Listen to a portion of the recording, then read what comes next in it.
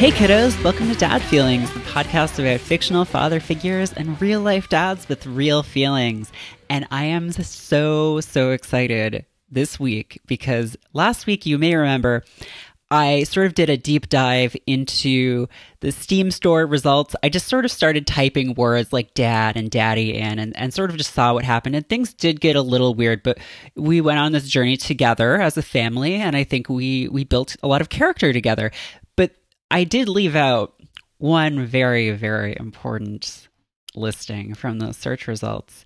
And you may have noted the conspicuous absence of Dream Daddy, the dad dating sim sensation that's sweeping the nation. And I am so excited this week that I am joined by Dream Daddy co-creators Vernon Shaw and Leighton Gray. And they are here with me in well, not physically. I was going to say in spirit. That's not quite right either. Through the miracle of technology. And we are going to talk about Dream Daddy. Thank you so much for coming on the show. Thank you so much for having us. This is like one of my favorite podcasts, and we listen to it a lot writing this game. So this is awesome. Oh man, I'm so happy to be here. Thank you for having us. Wait, you listened to the show while you were writing the game?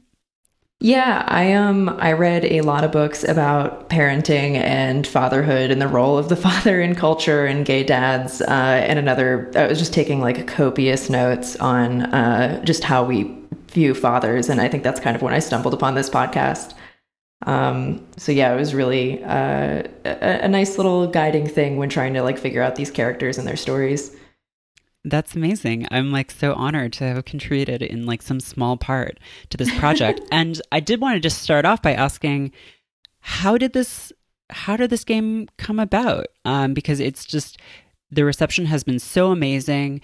I think you upended Overwatch as like the number one. I saw some search result that was like, oh, Dream Daddy has overtaken Overwatch on Tumblr as like the number one fan. I read that last night. It was really insane to see, especially I was like a very avid Overwatch player. It was an honor. I don't know how long we're gonna stay on top of Overwatch, but even to just do it for a week is an honor. It's incredible. So yeah, I'm curious, how did this all come together? So about a year and a half ago, to preface, I go to art school. I'm currently coming at you from the library of my art school that I had to sneak into because my student ID is expired. And going to art school, like I'm just kind of surrounded by artists who are really into fursonas and gemsonas and really any other extension of your personality that you could possibly draw. And it kind of seemed like the natural extension of that, of like what other types of sonas could you have? And all my friends call me dad. Wear a lot of Hawaiian shirts and I make terrible jokes all the time. So that kind of seemed like the natural progression. And from there, I was just kind of drawing my dad's Sona and thinking like, I really wish that there was a game where you could build your own dad and then date other dads. And I was so sure that it had to already be a thing. And when I Googled it and found out that it wasn't, I was like, oh, okay. So I guess I have to make this thing now. And that idea just kind of got put on the back burner for a really long time. And I was in LA where Vernon lives, and Vernon and I have been internet friends for a long time, and we were hanging out. And Vernon, you want to tell this part of the story? Yeah. We were going to Disneyland, and I don't know if you might be familiar with this, Merritt, the Instagram account Dose of Disneyland. I am not familiar with this account. Oh, wow. I'm about to blow your mind. There's an Instagram account specifically dedicated to finding and rating the hot dads of Disneyland. That's incredible. It's one of my favorite accounts. And on the way to Disneyland, Leighton had sort of offhandedly mentioned to me the idea of like a dating simulator where you play as a dad and your goal is to meet and romance other hot dads.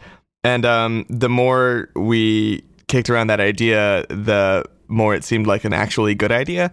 So we spent the entirety of Disneyland like in lines for various rides thinking about the sort of dads we would want to date and what a dating simulator for those dads would look like. Yeah, so we came up with like most of those dads and a lot of the major plot points on the first day. So we were immediately like, okay, we need to have a bad dad who wears a leather jacket and loves whiskey, and we need to have a cool youth minister dad. And I'm pretty sure we came up with goth dad in the line for the Haunted Mansion. Yeah, I kept yelling, "I've abandoned my boy," I've abandoned my child. Because to be clear, you were doing the Damien voice and going, "I've lost my son, Lucian," which "I lost my son" is maybe one of the worst things you could scream at the top of your lungs at Disneyland. Yeah.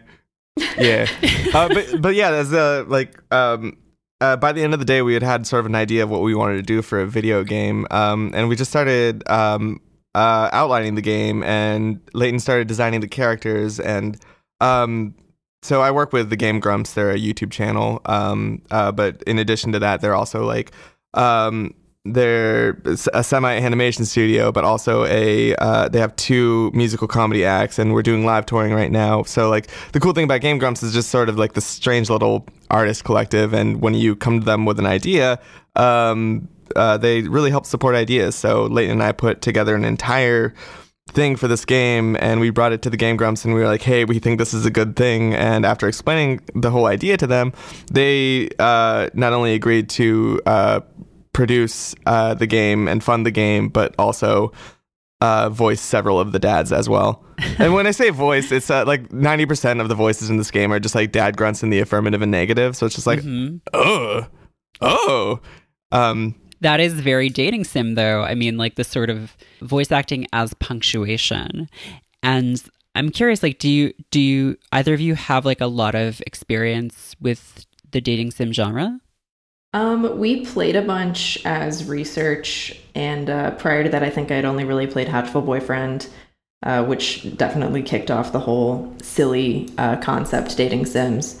So we ended up playing Rose of Winter, Lady Killer in a Bind, Katawa Shoujo, Hatchful Boyfriend, obviously, Asuka Academy, Honey Pop. I think one of my favorites was We Know the Devil. Oh yeah, We Know the Devil is the best.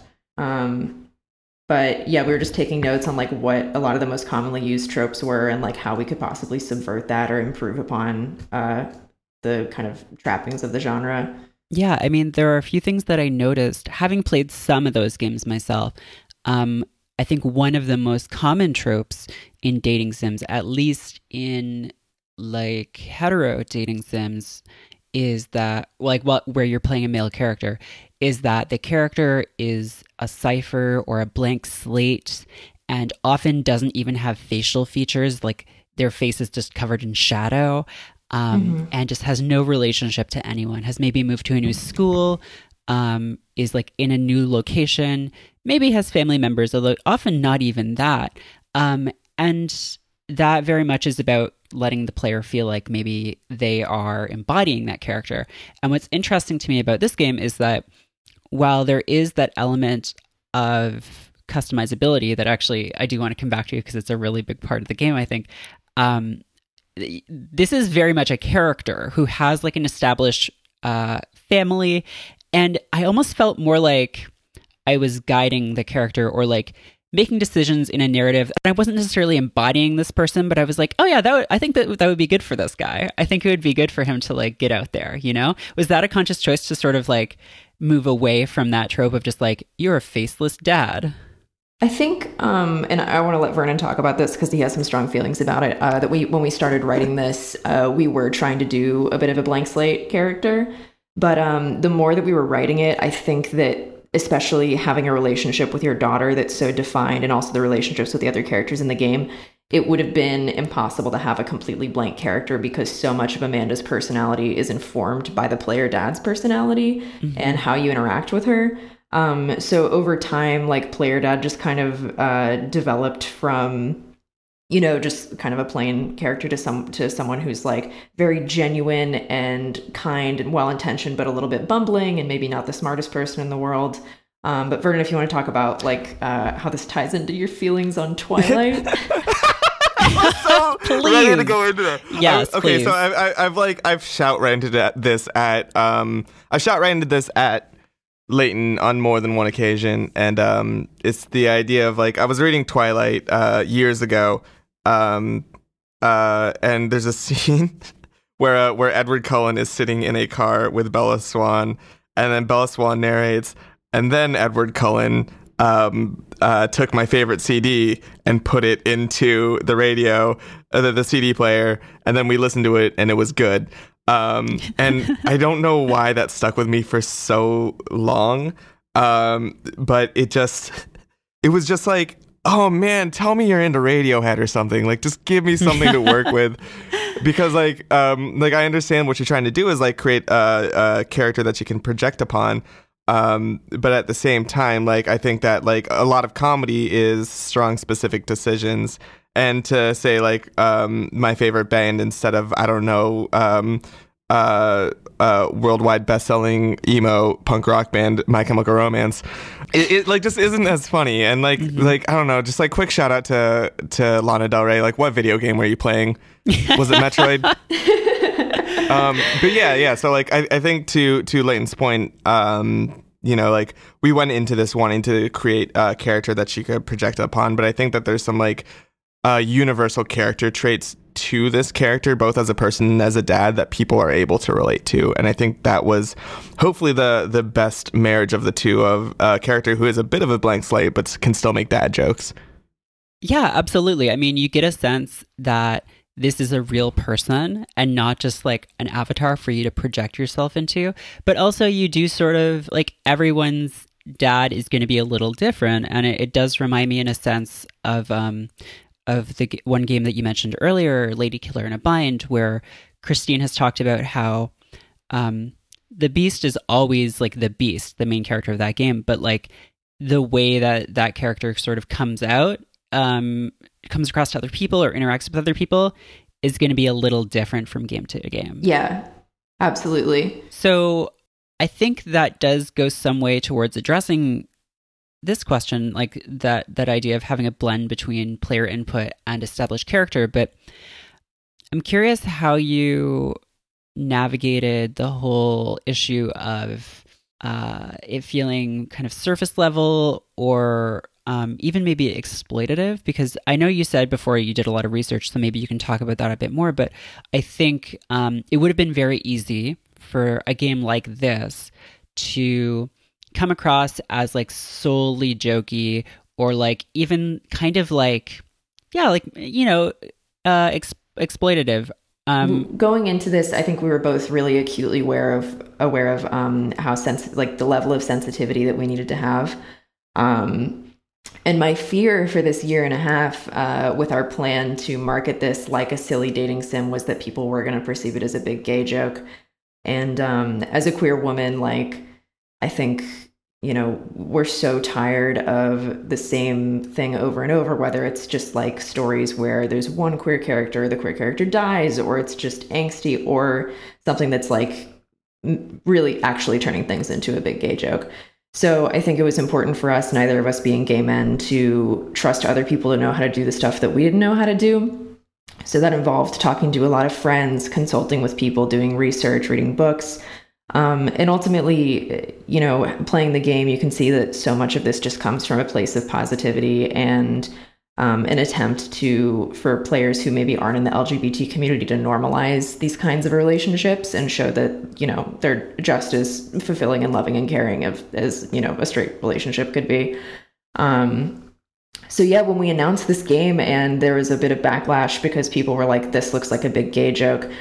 Like, my heart was breaking that week just because so many people were tweeting me like, I want so badly to be excited for this game, but I'm really scared about it. It was really upsetting and hard for me to not personally respond to every single person. Like, I promise you it's not. I think Leighton and I were co-reading a lot of the same books, but I think very late in the game, I came across probably my favorite piece of material regarding this, and I think that was this manga called My Brother's Husband. Oh my god, yes. It's phenomenal. Yeah, it's by what's his name? Gengoro Tagame. It's like one of his works that is not like extremely pornographic. Yeah, the thing about that was that it was a very extraordinarily meaningful and heartfelt story, but at the same time, those characters took really long showers. Like panels and panels worth of showers. But yeah, so like that sort of it came out sort of like really close to the end of the writing development of the game, and I wish it had come out sooner because it sort of, I think, hit the exact sort of stride of what we were trying to do with our own script of the sort of like wholesomeness or the sort of sincerity that came out of it. And I think there's a lot of parallels in sort of like a Bara author doing a wholesome story with us writing a game that was meant to look really goofy, but I hope had an emotional core. Yeah, and I think it absolutely did. I was able to actually play through a full run of the game this morning, and I was like really surprised by how quickly I was like just drawn in. I mean, I expected to laugh, and I definitely did, but I had like this really like the relationship between the dad and Amanda, your daughter, is like so well done, and like it was a surprisingly big part of the game for me. Wow, thank you. Yeah, that relationship is really important to me, and is actually a really direct parallel of my relationship with my father. And, you know, it was just kind of revisiting that really scary summer between me graduating high school and going off to college, which wasn't that long ago. But yeah, just growing up with, you know, just a single parent, and having gone through like so much hardship together, like that bond becomes really strong. And as the child, you end up growing up really quickly and kind of feeling like you need to suppress your own emotions just to kind of stay strong for the other person in the equation. So yeah, there's just so much. There are aspects of both Vernon and I's personalities and our experiences in every single one of the characters' paths. But I think mine is really reflected most strongly in Amanda and Player Dad. To sort of jump off of that, I think the important part for me writing this was that as a single guy with no kids, but you know, like as an aspiring one-day father, I think what I was able to contribute in our co-writing partnership was the idea that like I don't know, I think constantly about what it means to be a good father or what it means to care for someone, and Leighton and I talk about this frequently. So I guess in a sense this was us writing a caring fatherhood fan fiction. Yeah, which is like, we talk about video games being spaces for fantasy, right? And like talk about like this real intense for fantasy. A healthy relationship. Yeah, that is, oh man. And one thing that I really like about that relationship in the game is that it isn't like a lot of fatherhood depictions that I've seen in video games.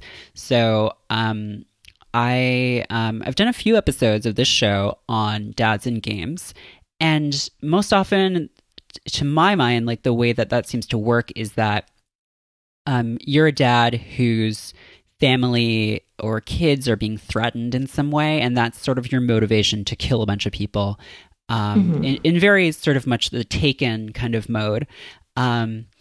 Or you're trying to like find your father or whatever.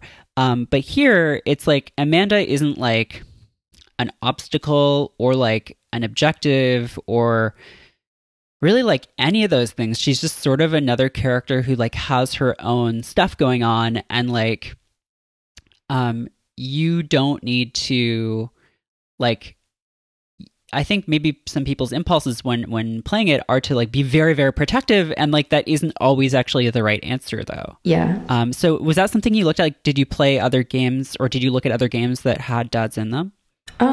Not necessarily to inform this. I definitely have played a lot of other games that have like those sort of father-daughter relationships, and they never do feel like the actual lived experience, you know.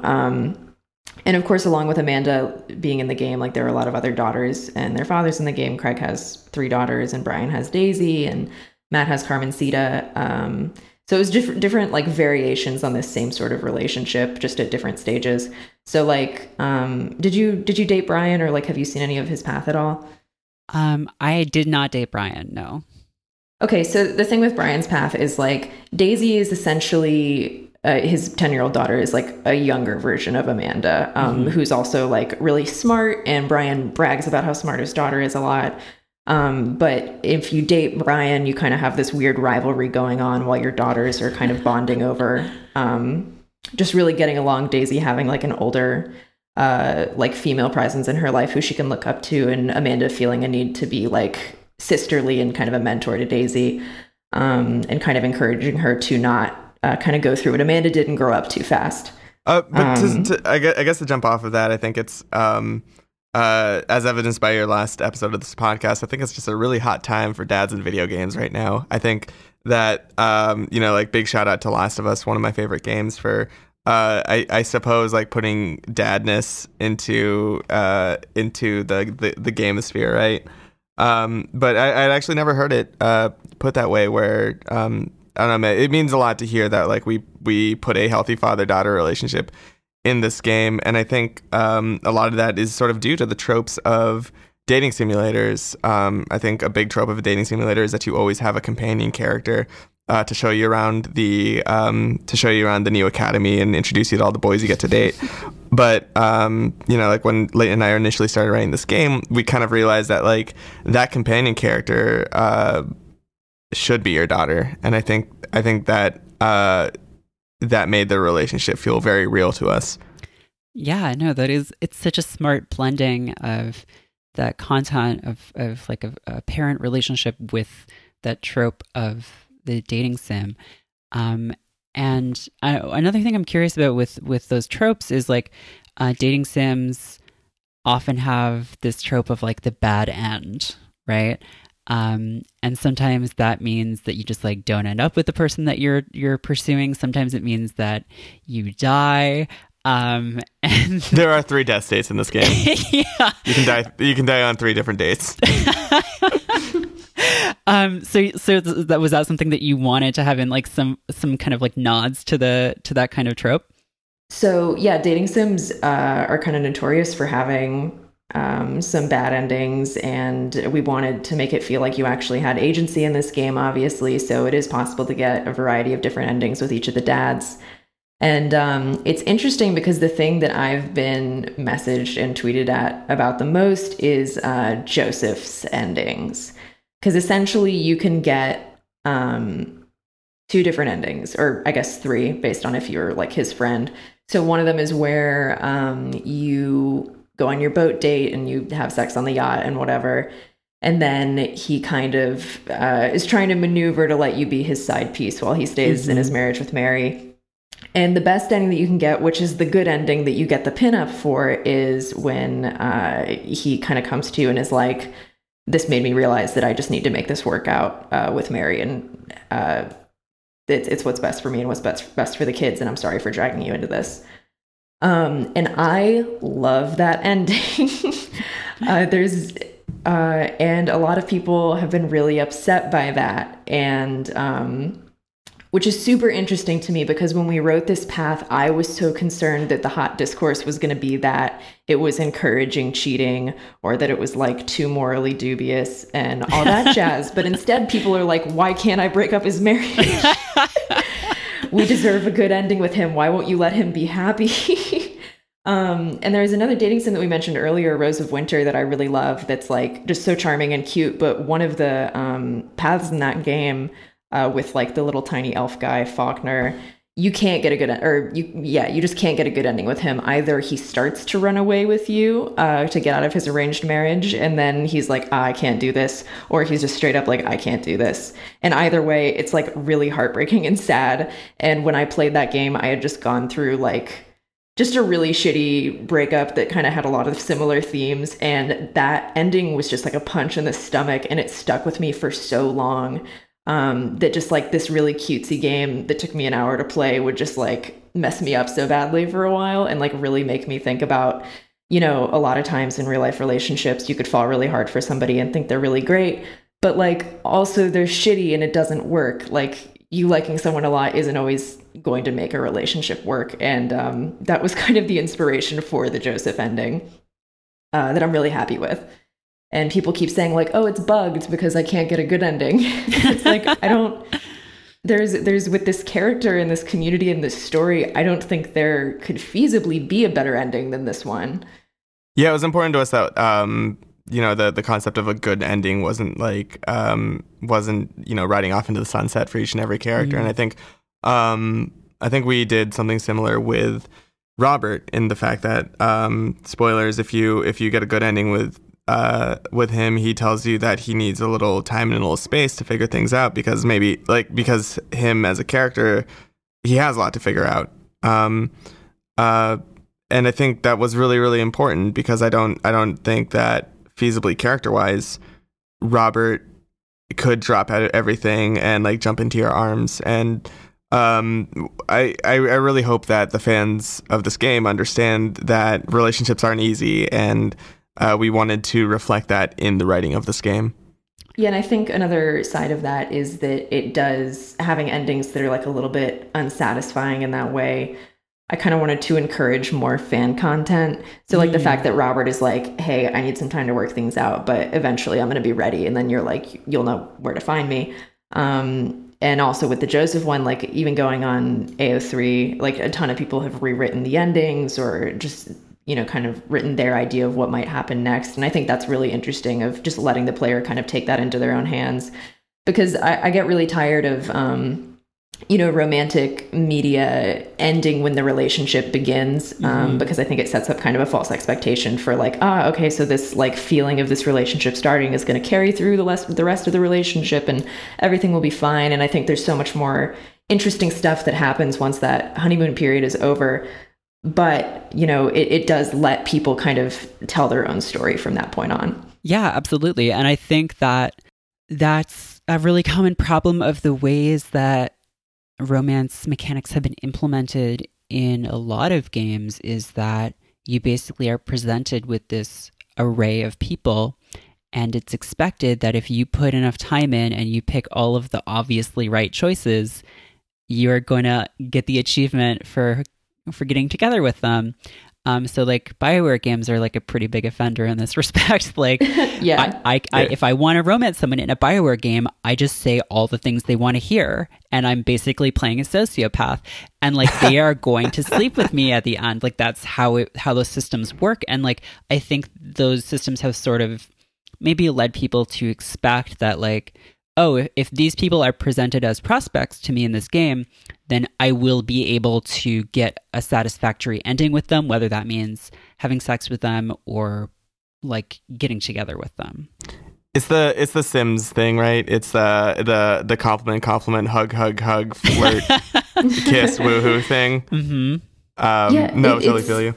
To jump onto that, I was going through the AO3 tag and I saw that somebody had tagged, they had like rewritten the Joseph path and they tagged it something like, and I wrote it so you get the good ending that we were promised when we bought this game. And I was like, where did we promise you a good ending? Like, this is, you know, if you want a good ending, date these 6 other, or the 5 other dads with like really happy endings. Like relationships are complex.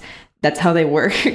Like I'm just like so much more interested in that than like, you said all the correct things and now we're together forever and it's amazing. Yeah, and I was actually surprised while I was playing that there were several times where I said what I thought would be the correct thing, but I was actually wrong. And I was like, oh, that is like the kind of mistake that like a person could feasibly make. And like you could be well-meaning and say something like, oh, you should totally go, Matt, you should totally, like, I guess the spoilers, you should get up on that stage. Oh, no, not day 3, no. I was like, you should get up on that stage. So many people do that. And he was just like, oh, and then it's like, oh, the last time you did it was like before your wife passed away. Oops.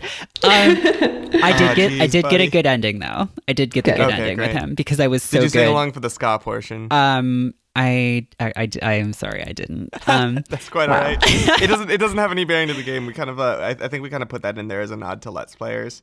I think honestly that's what most of the mini games are. We just wanted people to be silly and have fun and have a little break from reading. They were really cute. I love them. I love just smashing that keyboard. You could just feel the desperation. Like I'm playing something. But I did like I made a few wrong choices at times. And like mostly just trying to be really nice and supportive, but like not realizing that this character had something else going on and there was maybe a reason that they weren't responding well to that kind of encouragement.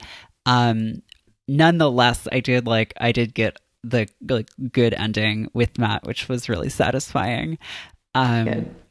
But yeah, Matt's a very near and dear character to our hearts. It's because he's your self-insert, Vernon. Okay, because I know I say that a bunch in interviews, like, oh, this is like exactly like dating me, which honestly it kind of is. All I do is just like recommend people music incessantly and then go to shows. But I think Matt was the character that we figured out last. We actually figured him out first, and then his date path just never ever felt right until like the last maybe month of writing, when Leighton and I had a breakthrough, and we kind of realized that like, oh, that's why he's not working. There's no conflict in his character. He's just recommending you music, which is my own personal trapping that I'm trying to work on. But I think when we realized that he was this like vessel to talk about mine and Leighton's uncomfortability with existing, he really became three-dimensional, and I'm so proud to see people responding to that, and to see people relating to a character like Matt, who doesn't consider himself an introvert and doesn't consider himself an extrovert, and only sees himself as whatever combination of that makes you uncomfortable in all situations always. I loved it because like that scene where you go out to a show with him, and like your character's just like, wow, he seems like so comfortable. He seems to know everyone here.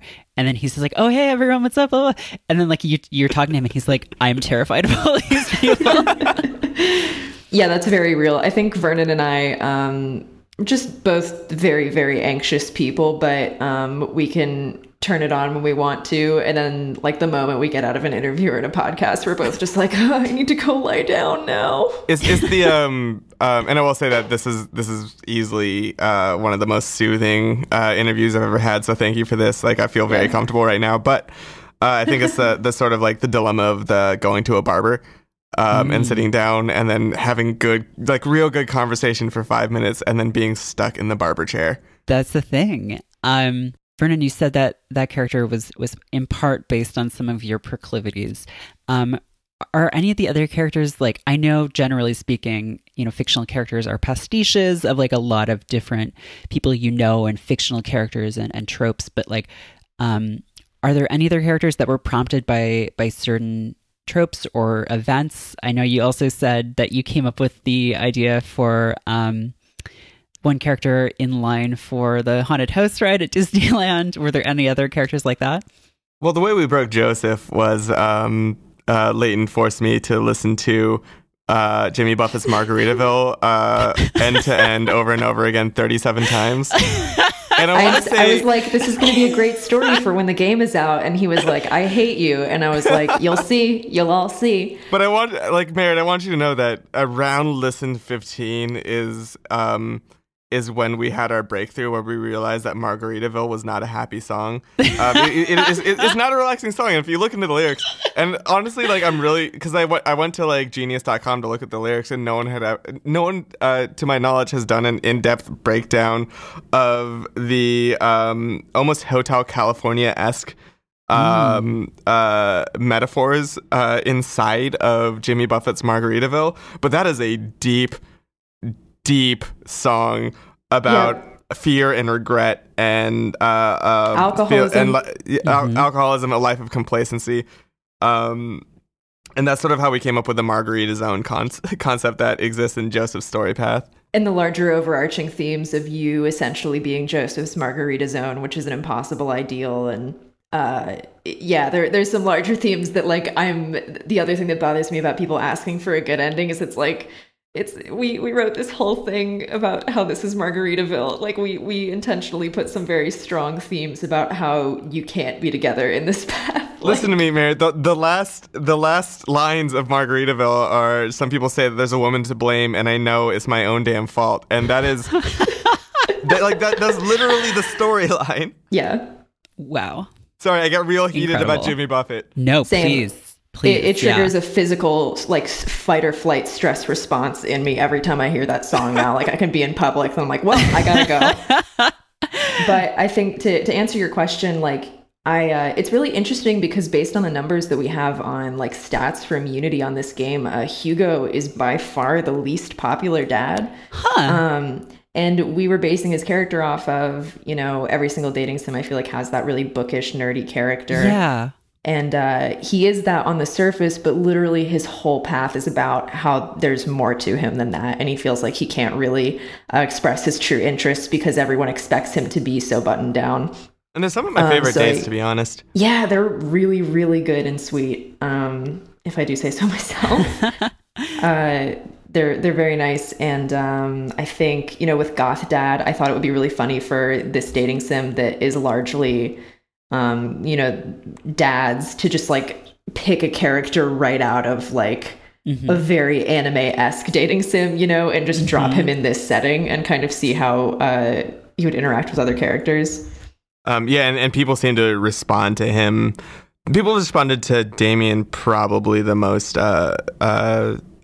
excitedly that I've seen of most of the dads, and that's just really, really cool to me too, because like Damien was such a fun character to write because it was literally us googling Victorian stuff and then reading it to each other in the most smug way possible, and then finding a way to insert that into the game.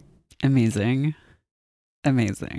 It was really interesting writing Damien because when we went into it, the initial idea for his character was like, oh, haha, like he's a goth dad, but it's only because his son is goth and like he wants to relate to his son, but has like a core misunderstanding of what the goth movement is. But as we started writing him, we kind of realized just that there was so much more to him than that. And it would be so much more interesting if it was something that he was just so genuinely invested in. And he turned out to be like the most charming, like sweet and passionate character in the game. Like he's my favorite. Vernon, do you have a favorite? I know it's like asking you to pick your favorite children in a way, but I think I've spent most time on the Brian mini golf game. I still haven't gotten all 18. We brought on a bunch of cool developers. Again, thanks to the help of Game Grumps. They helped us build a development team around this. The game was directed by this really dear friend of mine. His name's Tyler Hutchinson, but he brought on this awesome team of people and tasked several of them with creating just really hard mini games, or really like when we were sitting down and talking about the mini games, the agreement was that every mini game had to be something that made you laugh, or something that was a dad joke. Like it wasn't necessarily about originality in the mini game as much as like producing like a dad related laugh. So like in one of Brian's mini games, like you as a character do not know how to fish, but you brag to Brian that you do know how to fish, and you find yourself on a boat in a lake fishing with him. So it cuts to a mini game, which is a match 3 styled, like Bejeweled kind of game, where instead of orange diamonds or red diamonds, you're matching a bunch of fish that look alike. And it is one of the most frustrating games I've ever played in my life, and I think that's they all look hilarious. exactly like each other. It's the worst. I hate it. It has these little bubbles that pop up. So like every single time you think you're spotting things, like it completely messes up your vision. It's like one of those magic eye puzzles where you cross your eyes and you see a plane. But like with this, you cross your eyes and you just want to punch a hole in a wall. So yeah, the mini game was, I think, the toughest one, where you brag to Brian that you can get a hole in one in every shot, and then you play an 18-hole mini golf game trying to get a hole in one in every shot, and it is real rage-inducing. Yeah, the whole point with those two mini games is like they're supposed to be impossibly hard and make you as the player feel completely incompetent in relation to Brian's ability. But to that point, to your question, actually, I think we must have had the most fun writing Robert's playthrough. Because like a lot of Robert's characters just making up stories. So I think that's where Leighton and I's like co-writing partnership really started like congealing into this like real 3-dimensional thing, where one of us would write the setup to a joke with a long fake story, and the other would write the punchline. So like Robert's whole character really came out of this one interaction that we wrote during the cookout. We had already written the scene where you meet him at the bar and you can hook up, and we were just like, okay, we're gonna keep him mysterious and cool. But at the cookout, if you talk to him and you didn't sleep with him, he tells you and Brian this story about how he went camping. And I am so close to knowing that entire monologue off the top of my head, and I just don't have it down. I'm so close. About how he took his friend camping and his friend broke his leg and he had to, fireman carry his friend across the territory, and, he lost some pieces of himself out there and he hasn't been the same since. And you all just kind of stand there in stunned silence. And Vernon wrote that whole monologue, and watching him do it was terrifying because he was just like, I got this. And then I just watched him crank it out. There was like no pauses. It was just like flowing through into the Google document. And I was just like, Vernon, buddy, what are you dealing with? Do you have some stuff you need to work out? But then you stand there, and then I was just like, wait, I got a punchline for this. And then I just threw in the, I'm just kidding, my friend John and I went inner tubing and he lost a flip-flop, miss that kid. Which just kind of established this character of Robert telling these just really long, intense stories and just like messing with people and kind of hiding behind this facade of jokes and, tall tales and all that jazz. And it was so much fun to write him. And I think he has like the strongest voice of any character in the game. And I'm really proud of his path and how it came out. And, on that third date, when he opens up to you, or you can get him to open up to you, I think it came together really nicely. Also, I was a film major in college, so we for some reason we just started throwing in crap about Robert being an avid film goer, and like just talking incessantly about like Sam Fuller, and making you as a character sit down and personally thank everyone in the credits. Which, by the way, like his first date, you sneak into a movie theater and watch a movie, and I don't know how many people picked up on this, but the movie that they were watching was What Happens in Vegas, starring Ashton Kutcher. And Cameron Diaz. Don't you dare leave Cameron Diaz out of this equation. I'm sorry, yeah. Sorry, Ashton Kutcher and Cameron Diaz. So we like vaguely described the movie, and when he's sitting there and thanking people from the crew, those are just actual people from the crew that we found on IMDb. Really proud of that gag. Incredible. Well, I feel like every character in this game is just like so distinctive, and like I think when they're assembled as like a visual cast, they definitely you can tell very quickly, like, or you think you can tell, oh, that's the nerdy guy, that's like the hipster, that's like the goth guy. But like you've been talking about, what's great to me is that these characters have deeper things going on, and like they all have things. Most of their narratives are about being a father, and like you're able, because it isn't just a game about one dad, you're able to have like a bunch of different things going on, and it works out in this really cool way where I think people are going to come away with like different experiences of it, and just sort of different ideas about what that's like. And so I am so just like grateful for you guys making this game, because it was a blast, and really affecting too. Like I said earlier, I expected to laugh, and I didn't necessarily expect to be like, oh my God, I have such strong feelings for my daughter. And like, oh, I've gotten really close to this guy, Matt. Like, oh, this is so great. So thank you so much for coming on. This was fantastic. And I am so glad that you were able to come on to tell me more, and to sort of share with our audience, because this episode could have just been me rambling for 20 minutes, but I'm so glad it was so much more than that. Oh, good. Thank you so much for having us, Merritt. This was really great after, like a solid month and a half of just crunch, Anime Expo, Comic-Con, and nonstop, on the go interviews. So this is really great and relaxing just to be able to talk about all the minutia of this game. Yeah, thank you so much. I really, really appreciate it. It was so fun getting to like just sort of remember all these characters and remember the writing process. That was a long time, but it feels so short in my mind now. But those are some of the happiest memories of this game, is just sitting with Leighton and then trying to make each other laugh.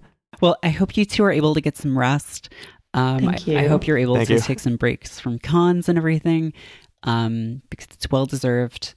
And thank you again. And if anyone listening has not yet played Dream Daddy, it's available now on Steam for Windows, Mac, Linux. We're working. We're in talks. You're okay. We're yeah. Well, if you're running Linux, just maybe look at your choices.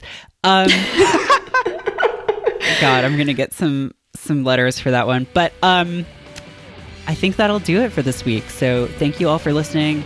And thank you guys for joining me. And I will talk to you all next week. Bye, kiddos. Dad Feelings is hosted by Merritt K and produced and edited by me, Nick Bravo. Dad Feelings is a part of Stay Mean. the world's only podcast network. We're entirely listener-supported. If you enjoy the show, please consider becoming a patron of Say Me at dadfeelings.com/support. Our theme music is Swell Content by Speedy Ortiz, off their album Foiled Deer. Thanks to Car Park Records and Sadie Dupuis for letting us use it. Please mention us on Twitter. We're at dadfeelings and at StayMeanCo. Or rate and review us in iTunes. We really appreciate it. Thanks for listening.